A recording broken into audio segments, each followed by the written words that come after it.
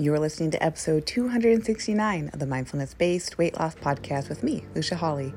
Welcome to the Mindfulness-Based Weight Loss Podcast, the show for women like you who have tried restrictive diet after diet and are ready for simple, thoughtful solutions to help you sustainably lose weight for the last time from a place of abundance and peace. If you're looking to end the yo-yo of comfort eating and rigid weight loss protocols and instead step into living your life mindfully on your terms while losing weight in the process, you're in the right place. Hey, party people. I am recording this with all the windows open while I'm sitting in our sunroom, solarium, what have you. So I'm actually kind of hoping you can hear like the birds in the background in the recording. I think that would be really nice. And it's very peaceful right now. People are getting ready to go to work. I can hear neighbors hopping in their cars, driving away, but it feels nice. It's like, yeah, here's our Monday routine. Everyone's kind of getting back into the swing of things after hopefully a nice weekend. I had a nice weekend. Tim and I had I'm gonna cry. We had all of my family members come over for pizza night. Tim, I think I talked about on the podcast, Tim is from Detroit area, north of Detroit. And there's Detroit style pizza, which seems to have gotten really popular over the last couple of years. And Tim was on a mission the last few years, of course, because he's amazing, to make a delicious gluten-free Detroit style pizza. And this includes a steel pan, like the whole shebang. And we have had pizza night on Friday nights, basically every single Friday night for the last year and a half. And he has totally hacked it.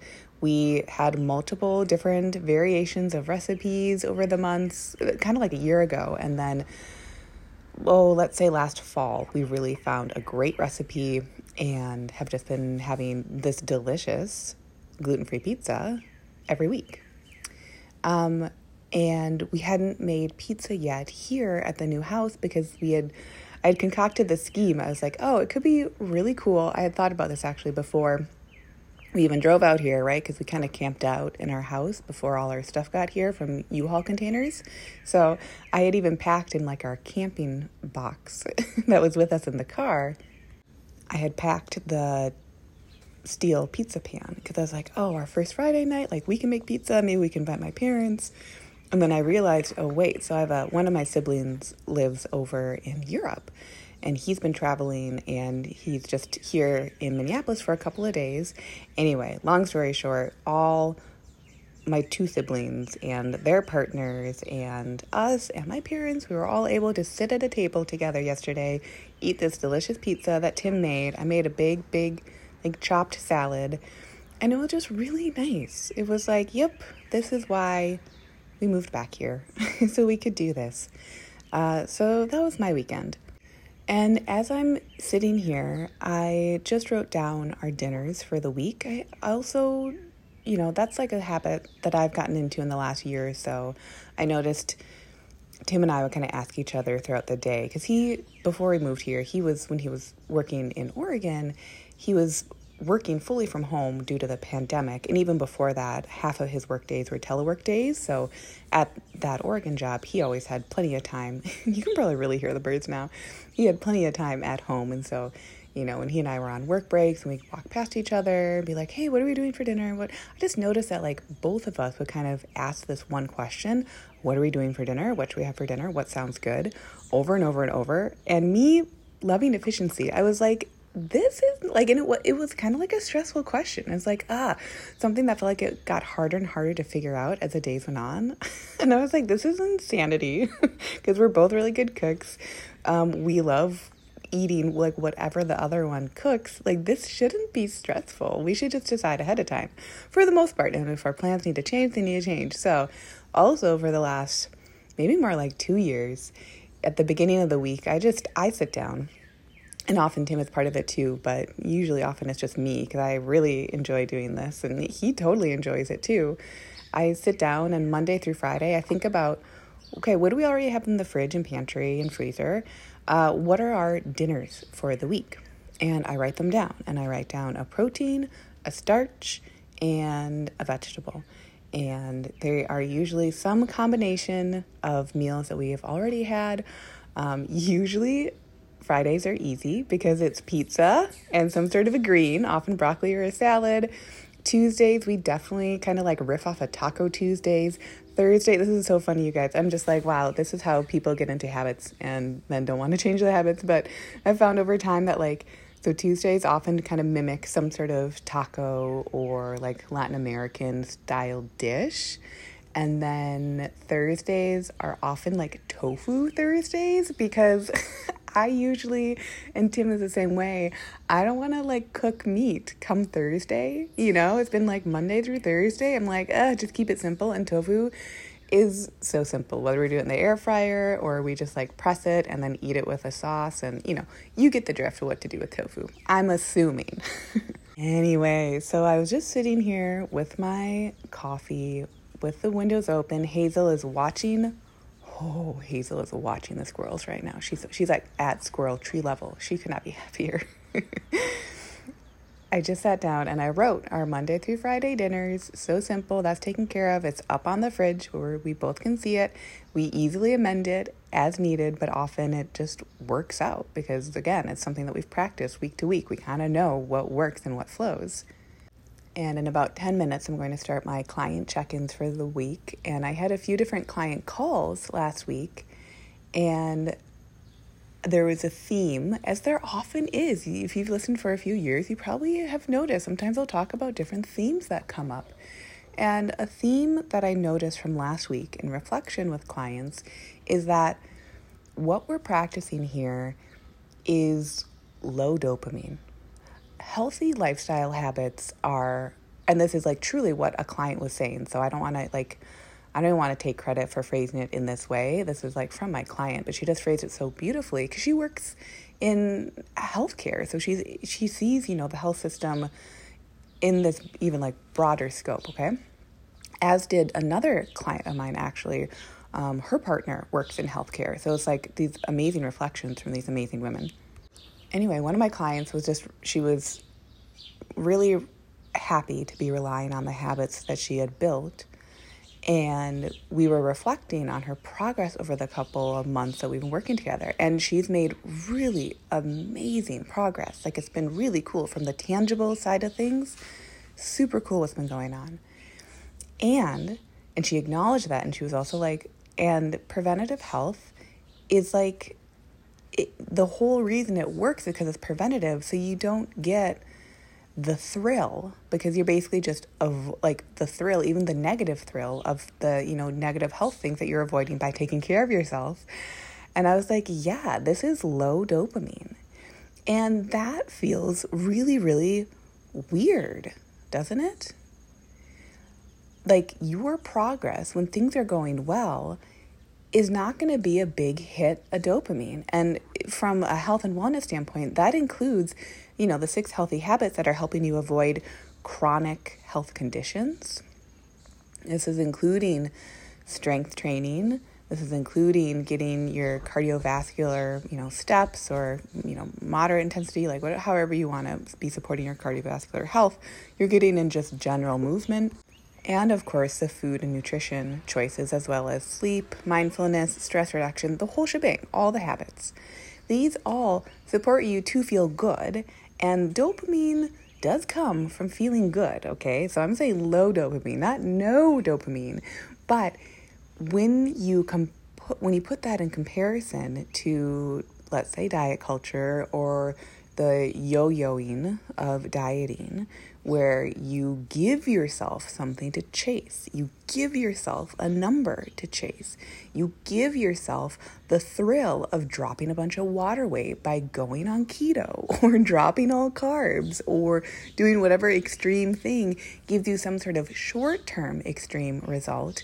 In the long term, of course, the reason they're called yo-yo is that they're unsustainable. They don't actually teach you these low dopamine preventative healthy habits.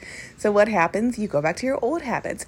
Rightly so. Anyway, so we were just having conversations, and the only term I was really throwing in there was like, yeah, this is a low dopamine choice to be focused on preventative health, and the results do come. there are scale numbers that come up that are in the direction and give the story of exactly what we want for the long term. But it's so different than drop 14 pounds in 14 days kind of a thing that just encourage chasing kind of empty results, right? Like this, the reason that this is actually, I'll also say, dopamine rich is that it's so full of all the goodness that I think most of us do want. If we really boil down what we're doing from our health and wellness standpoint and the habits that we're cultivating is to lead happy, fulfilled lives. And if you're feeling good, if you have good cardiovascular health, if you have good muscular endurance, if you're sleeping well, if you feel confident in the kitchen, if you feel confident in the gym, if you feel confident in your body, in the choices that you make, in your whys, in your values, these are the ingredients for a life well lived. But how we cultivate those, at first it can seem like contrary if you've been stuck in the loop of high dopamine and then crashing, high dopamine and then crashing. And it's almost like dating.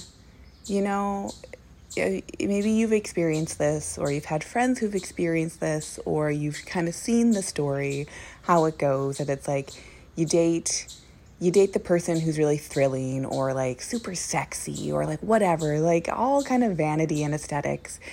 And on the inside, maybe the relationship isn't that strong, or maybe you're not really in the relationship for the right reasons, and maybe they aren't either. And, you know, it just kind of like it gets really high. It gets really, there's a lot of drama, and that can be very compelling in a relationship at first. It can seem thrilling. It can seem exciting, but then it crashes and it burns, or you realize that it's just not very fulfilling. And then you compare that kind of a relationship and how it maybe burns out like pretty quickly, whether it's in a couple of weeks, couple of months, or like a year or so. You compare that to the type of relationship where maybe it's a bit of a slower build. Maybe at first you didn't really realize that you were attracted to that person, or it took a little bit of time to really see like, whoa, their personality makes me feel safe and loved, and I care deeply for them. And this takes time and commitment and nuance, and it's kind of lower dopamine at first, but it builds this beautiful, oh my God, the birds, you guys. I don't know if I can keep recording here. I'm gonna for other episodes, but it, you know what I mean? Like that, like safe and secure relationship might not seem like the super duper thrilling one in comparison to other relationships, but it has this solid foundation that is so beautiful and builds so much over the years. I think there's a parallel there between what we're doing with our health and wellness. The dopamine chase is the diets, right? That's like the relationship that's just kind of based on, you know, first appearances or whatever. And it can seem thrilling at first, and maybe you got to do a couple to like get it out of your system, okay? Cool. But for the long term, it's the low dopamine lifestyle habits that get us what we want. And when we're with them, we feel safe and taken care of. We value and honor what they're offering us. And it might not be that roller coaster, and we actually value that it isn't that, because it's something that we can live with, and it's something that we can sustain for the long term. And I don't know about you, but to me, that is like when I step back and I look at it from 3,000 feet above or 30,000 feet above, to me, I'm like, yeah, I know which one I want to choose. I know which one actually sounds fun. It's the one that I can keep up with and grow with, and that helps me feel so wonderful day to day, week to week, month to month, year to year. So all that to say, just it's another vantage point of how we can be looking at our relationship with food, wellness, health, weight loss, muscle gain, sleep, eating, meals, drinking, the whole shebang. When we zoom out, and while we're in the process of change, that's what we're speaking about a ton here on this podcast, is the process of change. Changing from old habits to new habits. And those new habits maybe aren't the super shiny ones. They might seem a little a little more plain Jane at first, but they're so deeply rich in what they offer us. So that's the episode for this week. All the birds chimed in. Hazel even chimed in. Maybe you heard her too. Thank you so much for being here. Cheers from my low dopamine lifestyle, perhaps to yours if you are so inclined. And until next week, my friends, I hope you have a lovely one, and I'll see you then. Bye. Hey, if you loved today's show, I'd love for you to take a minute and give a rating with a review. If you too are ready for more women to make life choices from loving mindfulness, that means we need more women listening to this message so they know it's available to them and they can do it too. And if you're ready yourself, come coach with me, where we'll work together and you'll learn how to take this process to the next level in your wellness goals, life desires, and beyond. Go to luciahawley.com, that's LuciaHawley.com to connect.